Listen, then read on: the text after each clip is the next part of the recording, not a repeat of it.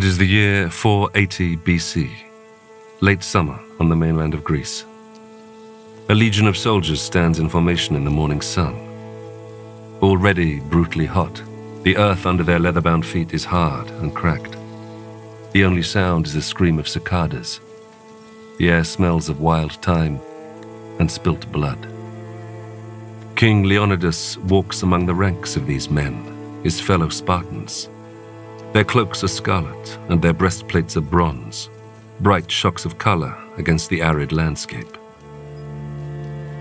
Here, on a narrow pass hemmed in by rugged hills, King is resolute and restless as he waits for battle to recommence.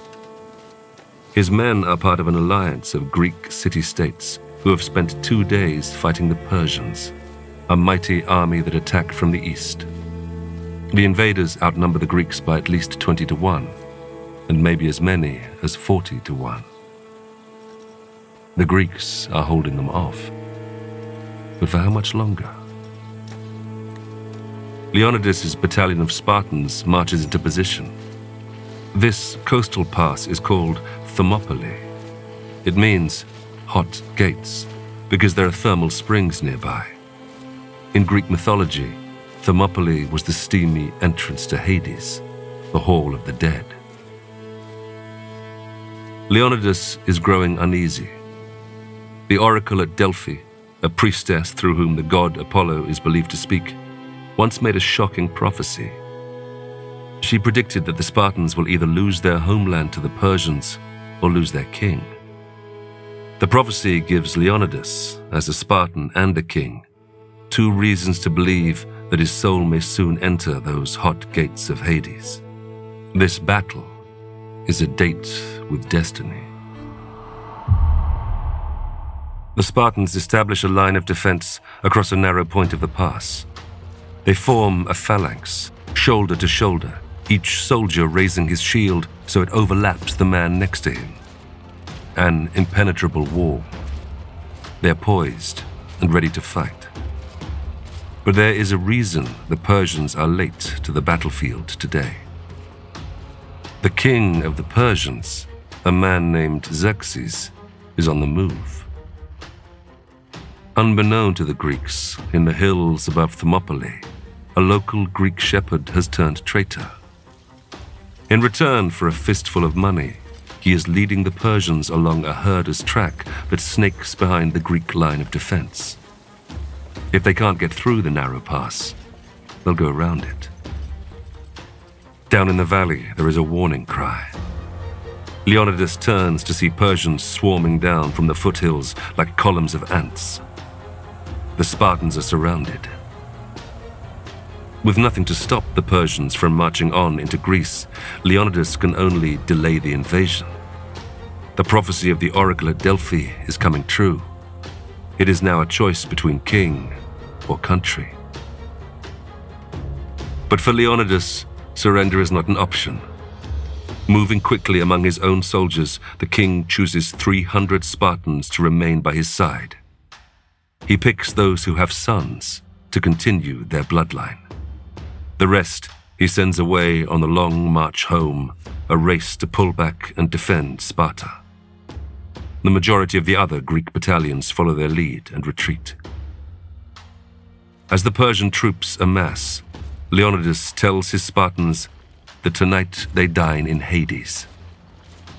The king is 60 years old and a lifelong warrior. He will die on the attack. At his signal, they get into formation and charge into battle. The Spartans fight in a frenzy. When their spears break, they use swords. When these are lost, they use their teeth. One by one they fall, refusing to surrender even in the face of certain death. Eventually, Leonidas is hit by a deluge of arrows, and his soul slips away through the hot gates to Hades.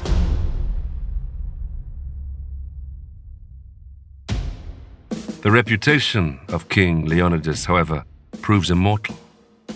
The last stand at Thermopylae establishes the Spartans as the most heroic, patriotic, and formidable of warriors. After the martyrdom of the 300, the Greeks unite against a common enemy. In the centuries that follow, the brutality of the Spartans will inspire Roman bloodlust and influence European political thought. Even in the 21st century, we admire Spartan ideals of simple living and devotion. But what about the darker side of Spartan ideology? This was a society that culled weak babies, forced children to fight, and enslaved its neighbors. So was Sparta really a utopia? Or was the great philosopher Aristotle right when he said that Spartans simply made men into machines? I'm John Hopkins, and this is a short history of the Spartans.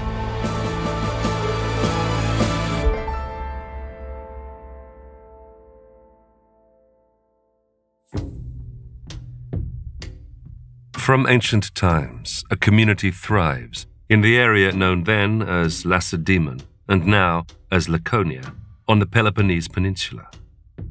Situated to the southwest of Athens, Lacedaemon is remote from the rest of Greece, almost an island, and further isolated by a fringe of rugged hills. By the 8th century BC, its city-state of Sparta is powerful enough to conquer its neighbors. This brings wealth, as well as slaves called helots, who do the Spartans' dirty work. With menial tasks such as farming and domestic chores taken care of, the free citizens focus on civic matters. All Spartan men are soldiers, known as hoplites. The military is the only job open to males. All Spartan women are expected to raise healthy boys.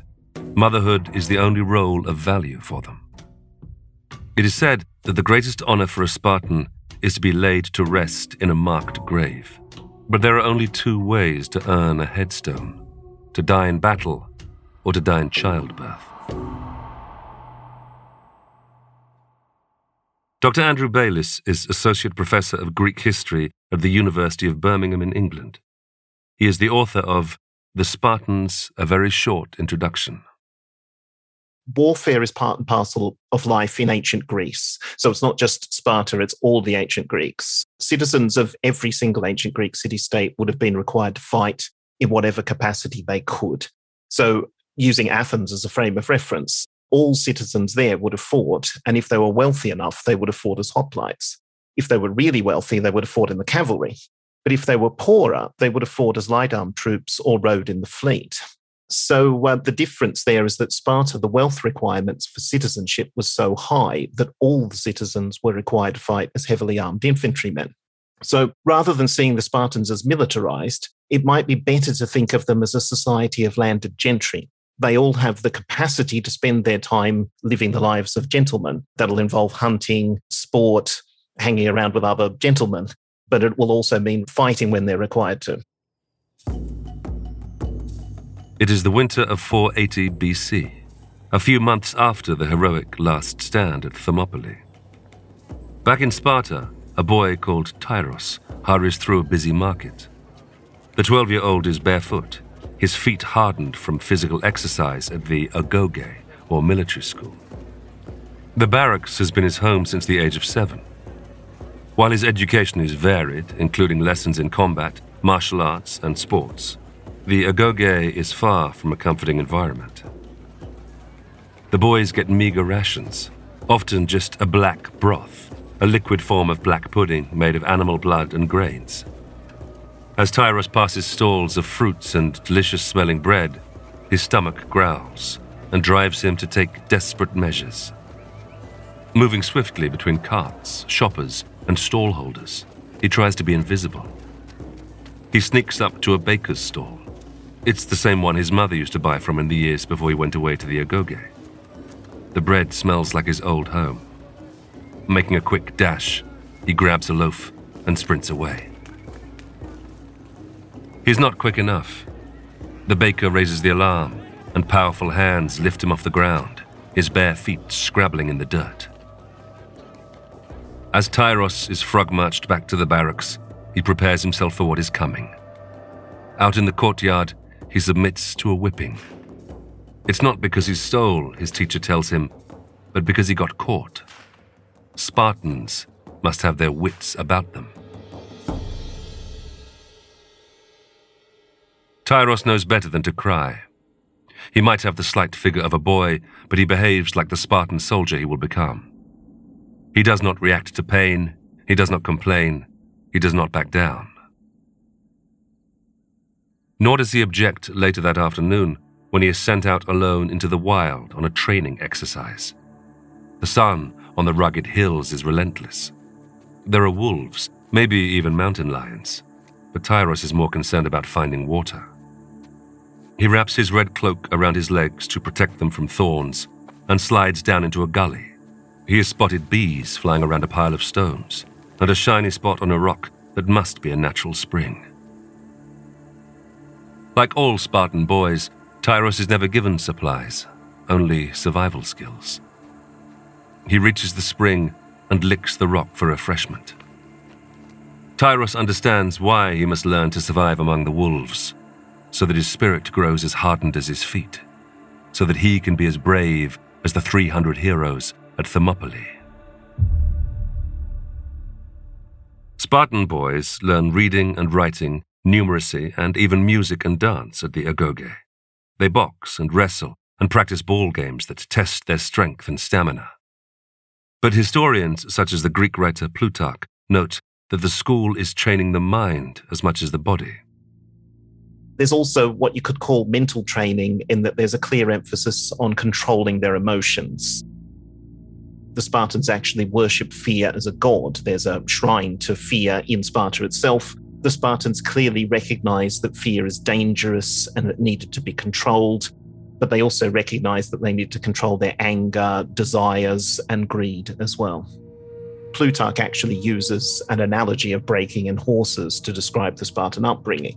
There's an official overseeing the whole process whose title is the Paidonomos, and it literally means boy herder. Sources refer to the boys being divided into groups which are called herds, so there's this animal metaphor going on here.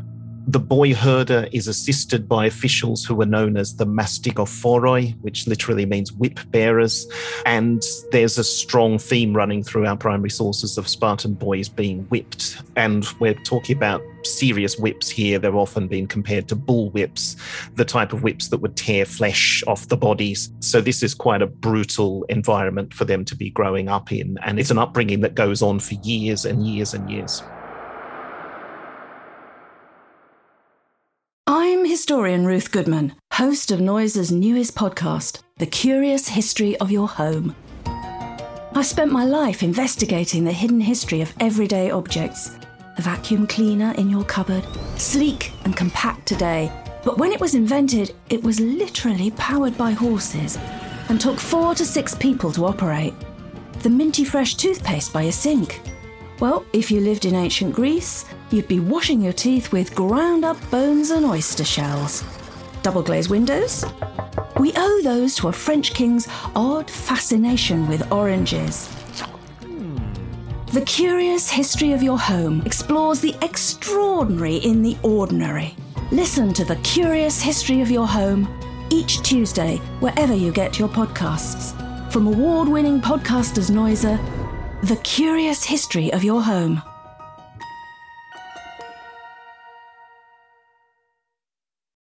The Agoge is an entirely male-dominated environment. Boys bid farewell to their mothers aged 7 and do not live in another family home until they are 30, if they survive that long. In between, they stay in barracks, camp out in the wild, or go on military campaigns. When a boy reaches puberty, he finds a mentor, an older boy or man. In some cases, these associations are paternal, but for others there is an erotic aspect to the relationship. What we're dealing with here is the standard ancient Greek practice of pederasty, which in my teaching I tend to refer to as a homoerotic relationship. It's not really appropriate to use the word homosexual to describe this relationship because that's a very modern label for an ancient practice that's quite different. But our sources, in particular Xenophon, are actually quite vague about what that mentoring involves because they're clearly aware that some people will criticize them for what's going on there. So Xenophon says that it's permissible for men to admire boys, but he said that there's not meant to be anything sexual in their relationship. And he actually says anything physical would be deemed the same as incest. And Plato talks about pederasty and explicitly forbids it in his ideal society, which clearly shows you that people outside of Sparta thought that there was more than just admiration of the boys going on. In many ways, the messages we get from our primary sources are about the Spartan men resisting the temptation that the boys provide for them. So it's about resisting manfully, not giving in to their desires. This self-denial is a crucial Spartan principle. One ordeal undertaken by the boys is a long-distance running race that tests their stamina and, above all, their self-restraint. At the height of summer, when the barren hills bake under the sun, runners set out with a mouthful of refreshing liquid. The aim is to reach the finishing line and spit out the water. By resisting the temptation to drink, the thinking goes, they learn to control their natural urges, something they're expected to do when they reach adulthood and marry. Men aged up to 30 would have slept in barracks. So if they were married, newlyweds wouldn't actually be living with their wives. So there's a theme running through our sources of young men sneaking out of the barracks, going home, sleeping with their wives, and then skulking back in again. And it said that it would be shameful for them to be seen coming in and out. So they have to do this sort of very secretively. And it seems to be wrapped up in that idea of controlling their desires again. Xenophon says that men were not supposed to have too much sex with their wives because it would lead to their children being weak and puny. They needed to sort of hold off, and then they'd have stronger babies as a result. With their husbands busy in barracks, Spartan women live independent lives. They can own property, run farms and households, and they are free to speak their minds. Their wit and wisdom is valued so much that the historian Plutarch compiles a book called The Sayings of Spartan Women. One Spartan mother tells her son that he should either come back from war carrying his shield or carried upon it. In other words, victorious or dead. Another mother hears that her sons have come home defeated. Rather than celebrate their safe return, she hitches up her skirts and tells her humiliated boys to crawl back where they came from. Yeah, so there are really good examples of Spartan women telling their men what to do. And there are examples of Spartan women killing their sons for coming back from battle alive when they should have fought to the death. There's one example where a woman hit her son over the head with a roof tile, which is a standard weapon for women in ancient Greek warfare. Women manned the walls and showered the enemy with roof tiles. So it's a typical woman's weapon that she uses to kill her son for failing to live up to Spartan values. And there's another one where a Spartan boy complained to his mother that his sword wasn't very long because Spartan swords were notoriously short. And her blunt response was, well, just step closer to the enemy. Spartan mothers may seem uncaring, but they have been brought up in a culture that prioritizes the need of the military state at all times. Although women don't go into battle, they're expected to prepare their young sons for a life of service. Spartan girls even train for motherhood. Spartan women have more freedom than Athenian women in particular. They have property-owning rights, which makes them very different from Athenian women and probably different from the vast majority of ancient Greek women. Their primary role is producing children, which is exactly the same role as the primary role of women in Athens. That's what their education is about. And it's actually written in some of the sources that while the lives of Spartan girls were free, the lives of Spartan women were much more restrained. There's physical training for girls, and it's very clearly linked to eugenics, as in the thought being that if girls were strong, they would produce strong children. And Spartan girls were married comparatively later in Sparta than other parts of the ancient Greek world, particularly later than in Athens, where they were married off almost as soon as they hit puberty. Xenophon says that in Sparta, they were married in their prime of life. So we guesstimate that that must be more like 18 when they're getting married. One of the most famous Spartan women is Caenisca, an athlete who wins the 4-horse chariot race at the Olympic Games in 396 BC and again in 392. Her feat is all the more remarkable, as the ancient Greek Olympics is only open to men. Her triumph, though, proves hollow. Equestrian sports, then, as now, are associated with the elite. But a good Spartan is not supposed to value personal wealth or glory over the state. So although Kyniska is rewarded for her Olympic victory, the king discourages fellow Spartans from breeding horses when they should be training to fight. In fact, the reaction to Kyniska's victory implies that if the Olympic Games can be won by a mere woman, then they are not worthy of a Spartan man.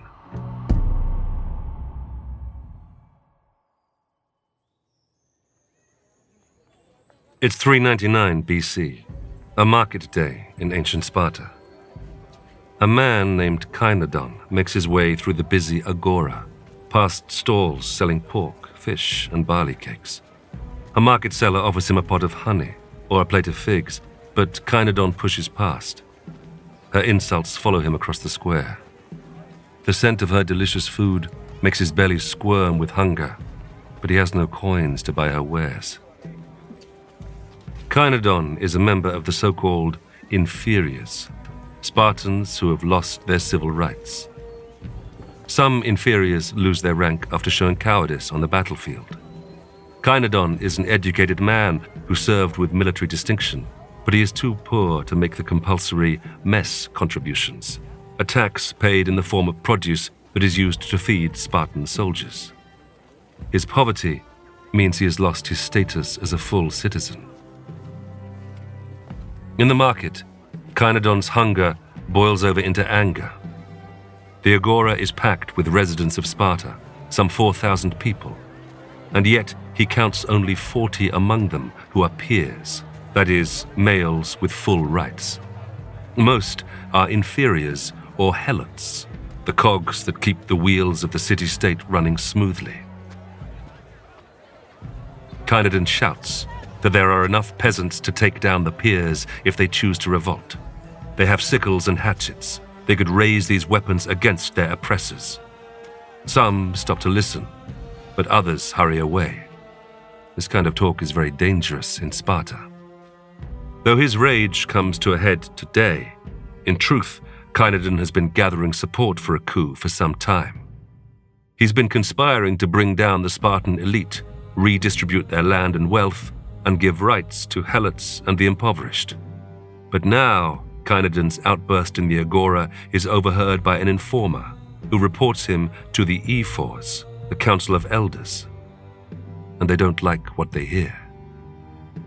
Soon after market day, Kynedon is lured out of the city and interrogated by the Spartan secret police until he gives up his co-conspirators. These men are rounded up too. Alongside Kynedon, they're flogged and dragged behind horses through the city streets until they are dead. He learns the hard way that Sparta's social structures are not to be challenged under any circumstances, however unfair they might seem. To many, the hierarchies do appear staggeringly unjust. While Spartan men with full citizenship are expected to dedicate their lives to the military, someone has to do the manual work. That falls to the underclass of helots, inferiors, and migrants known as perioikoi. The helots have been enslaved for generations, and they vastly outnumber the Spartans. It means the state is vulnerable to uprisings and has to devise ways to keep them in their place. The entire Spartan lifestyle is dependent on what we should just call slave labor. According to tradition, they are the original inhabitants of Laconia and Messenia who were enslaved by the Spartans. They work the land for the Spartans. They are required to hand over the fruits of their labors to their Spartan masters, which they require for their mess contributions to maintain their citizen status. So the whole system is predicated on slave labor. The Spartans do not treat the helots well. They're forced to wear degrading uniforms, dogskin caps, leather jerkins, which are associated with manual labor elsewhere in the Greek world, whereas the Spartans have their glorious red cloaks, which are a sign of their gentlemanly status, and their lovely long hair. According to Myron, one of our later sources, they are given a stipulated number of beatings every year, whether they've done the wrong thing or not. They go as far as what you could call organized state terror.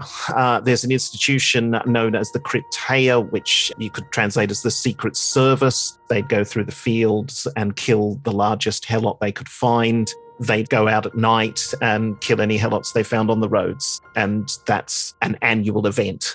So it's a terrifying part of Spartan life.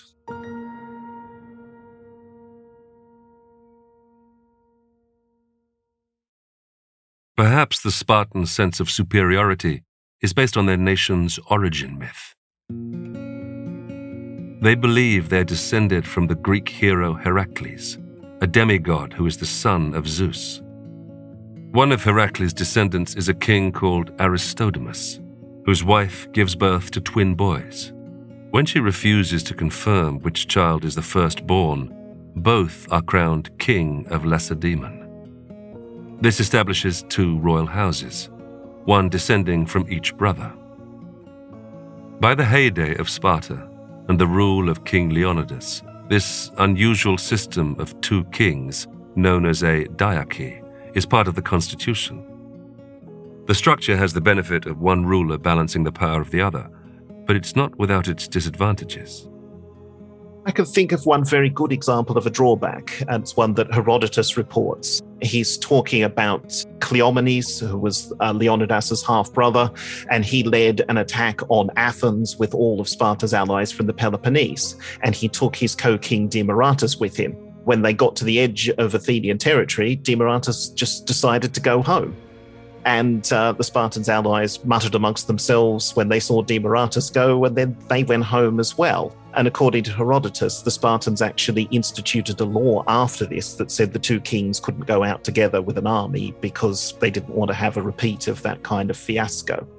Nonetheless, Sparta rises to be the dominant city-state in all of Greece. The Spartans and Persians meet in July 479 BC at the Battle of Plataea. The Spartan warrior king Pausanias leads a combined Greek force of well-armed hoplite foot soldiers. They are highly coordinated troops who fight in formation and at close quarters, a result of that intense training in the agoge. But the Persians have the upper hand once again. Their general has far more troops and cavalry, just like Thermopylae. But this time, the Spartan Pausanias refuses to fight in the open, and the two sides endure a standoff that lasts 11 days. With his water supply dwindling, Pausanias decides to move to a new position overnight. At dawn, the Persians think the Spartans are retreating and decide to catch them on the hop. But Spartans never retreat. The hoplites regroup and fight.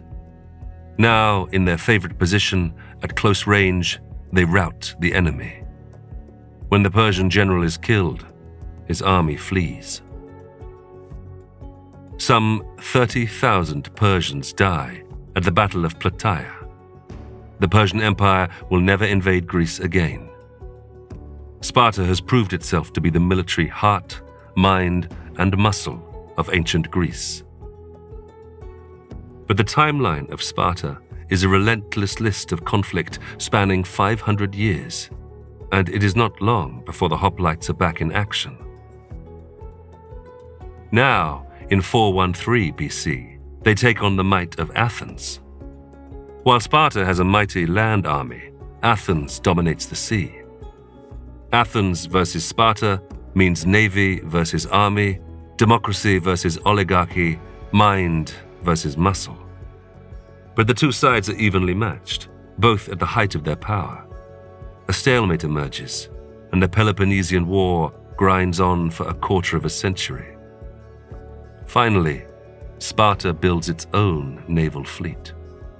It is funded, ironically, by its former foe, the Persians, who donate ships so that the Spartans can fight their common enemy of Athens. In 405 BC, a Spartan called Lysander finally captures the Athenian fleet in the Hellespont, a narrow strait between Greece and modern-day Turkey. He then sails to Athens and closes their port at Piraeus, cutting off the lifeblood of a city-state made rich from trade. Despite being the most famous and influential of all ancient Greek city-states, Athens falls. It will never recover from losing the Peloponnesian War.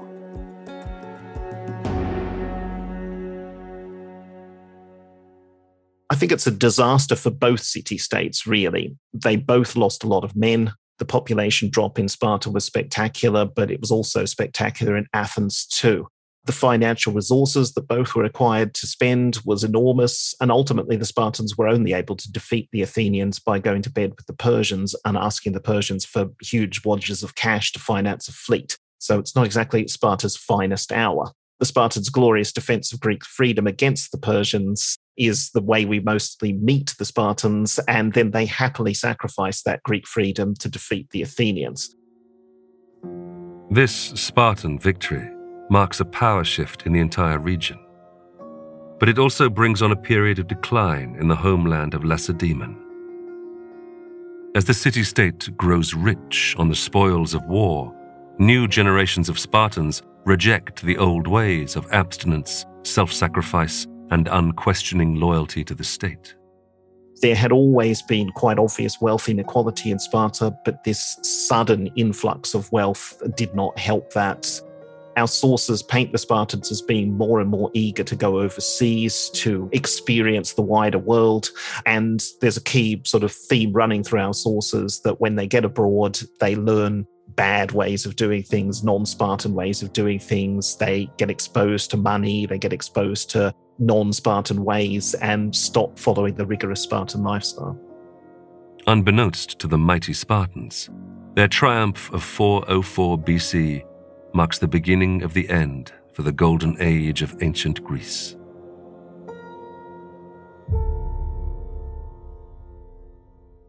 At its peak, the entire Spartan regime is focused on warfare. Sparta is bound to a wheel of fire, a vicious circle of its own making. They need soldiers to protect the state, they need helots to serve the soldiers, and they need even more soldiers to protect themselves against the helots. There is no room for anyone who is considered, by the prejudices of the time, to be a burden on the system. Later historians describe how newborn Spartans are inspected at birth. If a baby is found to be weak, small, or disabled, it may be eliminated in an act of infanticide. This idea that Spartan elders examined a baby when it was born, dipped it in wine to see if it was healthy, and then would eliminate it off an edge in the mountains at a place called the place of exposure, or the apathetai, the place of depositing. It sounds horrible, but maybe it actually didn't happen, because Plutarch is our only testimony for this. Both Plato and Aristotle advocate infanticide as a policy for their ideal societies. And there are too many examples of the exposure or attempted exposure of unwanted babies in Greek myth to suggest that this wasn't comparatively normal practice in the ancient Greek world. Plutarch details how unwanted babies are taken to a chasm on Mount Teitos, the highest peak of the Peloponnese. Here the infant is either dropped to its death or, more likely, abandoned to the elements. Over 2 millennia later, archaeologists find the location the great historian described. An excavation unearths 46 bodies that date to the 5th and 6th centuries BC, the peak of the Spartan era. The chasm is indeed a killing field. However, none of the remains belong to babies. The bones are from adults, suggesting that the site was used for the disposal of criminals or traitors. It is possible, of course, that the remains of babies were destroyed by the harsh climate or scavenged by wild animals. But notably, the contemporary historian Xenophon does not record infanticide being carried out by the Spartans. The disposal of unwanted babies is only mentioned centuries later. Perhaps Plutarch's account was influenced by the ruthless reputation of the Spartans. It simply sounds like the sort of thing they would do. We do have the obvious example of Agesilaus, Spartan king who was famously lame throughout his life, and there is no hint in our sources that he was injured during the upbringing or injured in warfare. He does seem to have been born disabled. So maybe he's either the exception that proves the rule, or maybe the Spartans were a bit more permissive than we might think. By the 4th century BC, Sparta begins to stagnate. Constant warfare means the population is falling, and the strict preservation of the bloodline means there are no new Spartans coming into the society. The Spartan ideology becomes a conceptual block. The leadership is so indoctrinated that it can't imagine any other lifestyle or regime. Nothing is done to counter social problems like the decline in populace or the increasingly unruly underclasses of helots and inferiors. But for a society to survive, it must adapt. By failing to do so, Sparta loses its dominance over Greece after only a generation. In 371 BC, the city-state is delivered a crushing blow.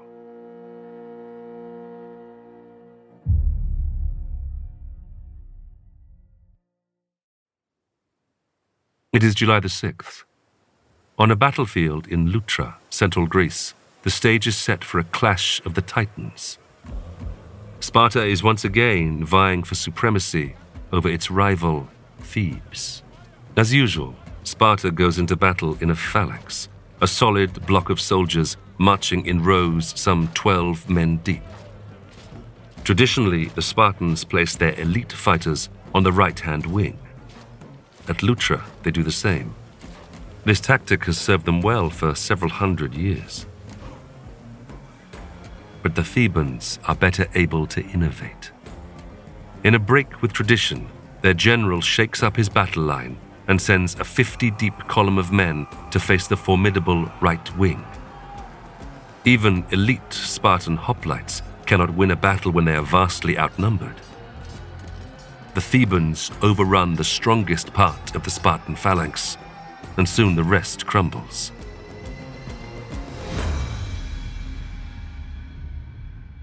The Battle of Loutra reveals that the Spartans have only one way to fight, and no plan B when it doesn't work. A perfect storm of a falling population and a lack of creativity results in a defeat that effectively marks the end of Sparta as a superpower. According to Aristotle, Sparta was unable to survive one great blow. And by that, he probably means the Battle of Loutra in 371, where the Thebans smashed the Spartan army and basically destroyed Sparta's power in one hit. But the reality is, and Aristotle is clear on this, the reasons why the Spartans lose the Battle of Loutra is a significant decline in citizen numbers. To put that in perspective, at the Battle of Plataea in 479 against the Persians, the Spartans were able to put together an army of 5,000 citizens in their prime. And by the Battle of Loutra in 371, there is less than 1,000 Spartans in that army. And that's quite a significant decline. And it must be related very closely to the way the Spartan system works, with citizenship limited to wealth. And I think the training system they have produces people who are rule followers rather than order givers. And it's obvious that Sparta is unable to think of a way of getting around the problems that they have. Their system was clearly flawed, but it obviously never entered anyone's head to think about how to fix that. Slavery, eugenics, pederasty, plus a culture of brutality and a lack of creative thinking. Even the ugly aspects of Spartan life do not discourage later scholars from praising the ideals of the ultimate military regime.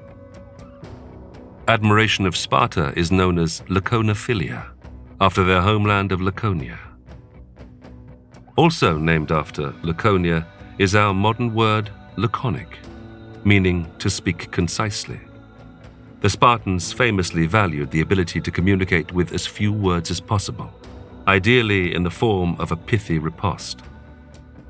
In the centuries that follow the decline of the Spartans, waves of writers, thinkers, and politicians mythologize many of their values.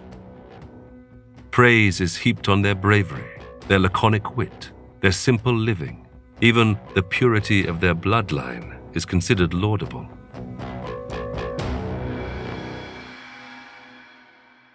When the Athenian philosopher Plato imagines his perfect republic around the year 375 BC, he describes a Spartan-style regime that is free from the corruption of money. His student Aristotle also praises Spartan law and order, although he is less favorable about the culture of near-permanent war.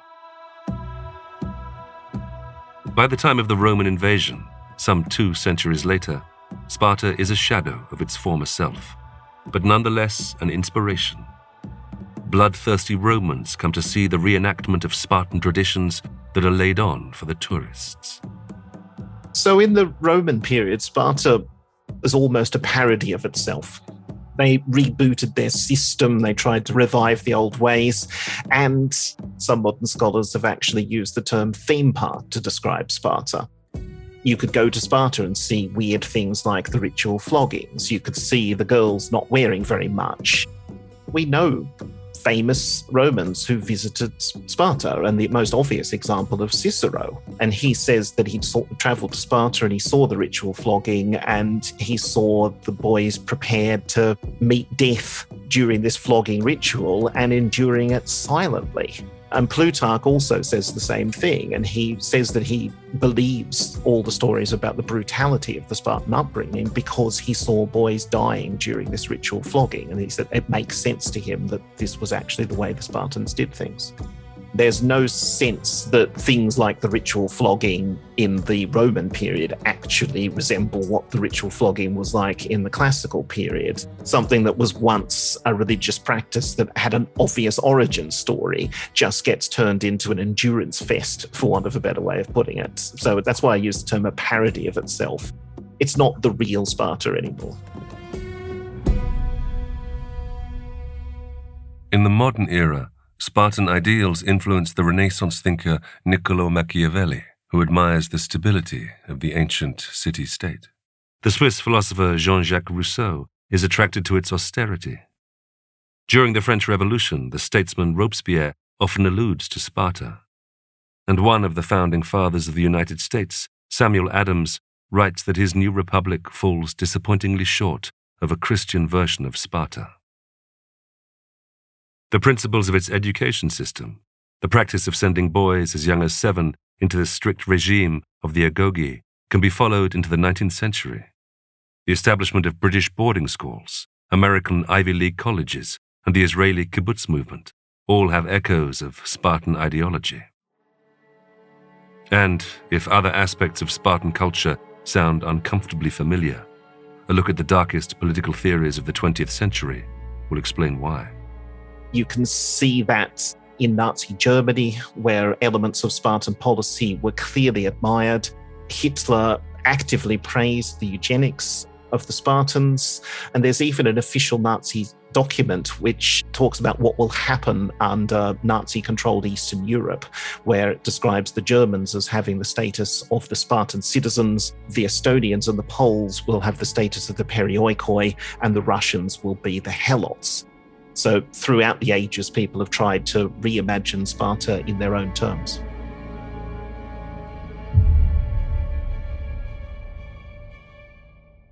When Philip II of Macedonia is about to attack Sparta around the year 340 BC, he sends a threatening message. "If I invade Laconia," he blusters, "you will all be destroyed." Unruffled, the Spartans respond with a one-word reply: if.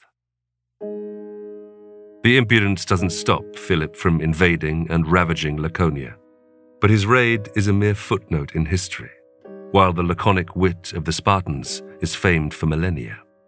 They get the last laugh. Never back down, never surrender, never use more words than is strictly necessary, and, perhaps, never let facts get in the way of a good story. The Spartan reputation is built on one defining moment in their long and bloody timeline, the last stand of the 300 at Thermopylae. But even this may be based on the so-called Spartan mirage, in which their achievements have been amplified beyond recognition in the echo chamber of history. How do we know the fighting actually took place the way Herodotus describes it? because Herodotus clearly got the version of Thermopylae from the Spartans themselves when he visited Sparta, when he learned the names of the 300 and heard all about them. So it's possible that we're getting the wrong end of the stick here really altogether. And modern scholars have really started to question how much of a role the Spartans themselves had in repainting events like Thermopylae, because the reality of Thermopylae, it is a failure. They don't keep Xerxes away. They only hold him off for 2 days. So if, as Herodotus presents it, they were just holding him off until reinforcements arrived, it is a complete and utter failure. The defiance and self-sacrifice of that standoff created a legend that has fascinated audiences for thousands of years, from the earliest Roman tourists to the record-breaking crowd at the release of the 2006 movie entitled 300. But for many, the dark side of the Spartans, the slavery, the eugenics, and the brutality, overshadows their appeal.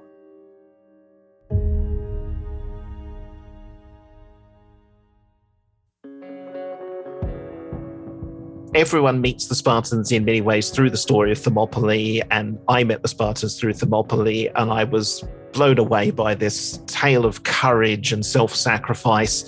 So that's the kind of thing that makes you admire the Spartans. But if you only hear about the Spartans through Thermopylae, you miss the dark side of Sparta. I often think about William Golding's line that the Spartans were standing on the right side of history at Thermopylae. They were. And while you can admire the Spartans for the courageous stand at Thermopylae, when you start to look at other aspects of Spartan society, you can really see that they are far less admirable than that one glorious story suggests.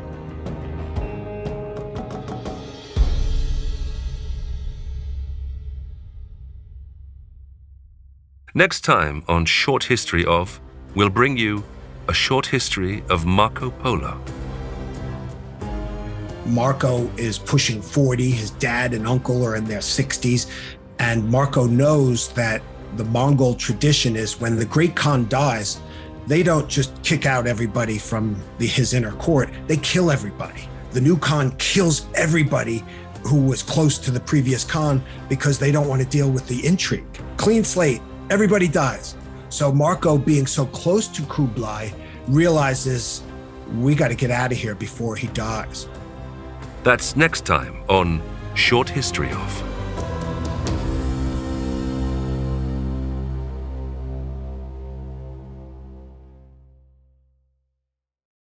If you're enjoying Noiser podcasts but would like to hear them without adverts, join Noiser Plus today.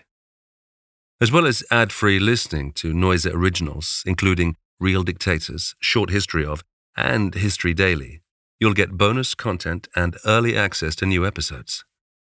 Join via the Apple Podcast app or head to noiser.com to subscribe on Android and other devices.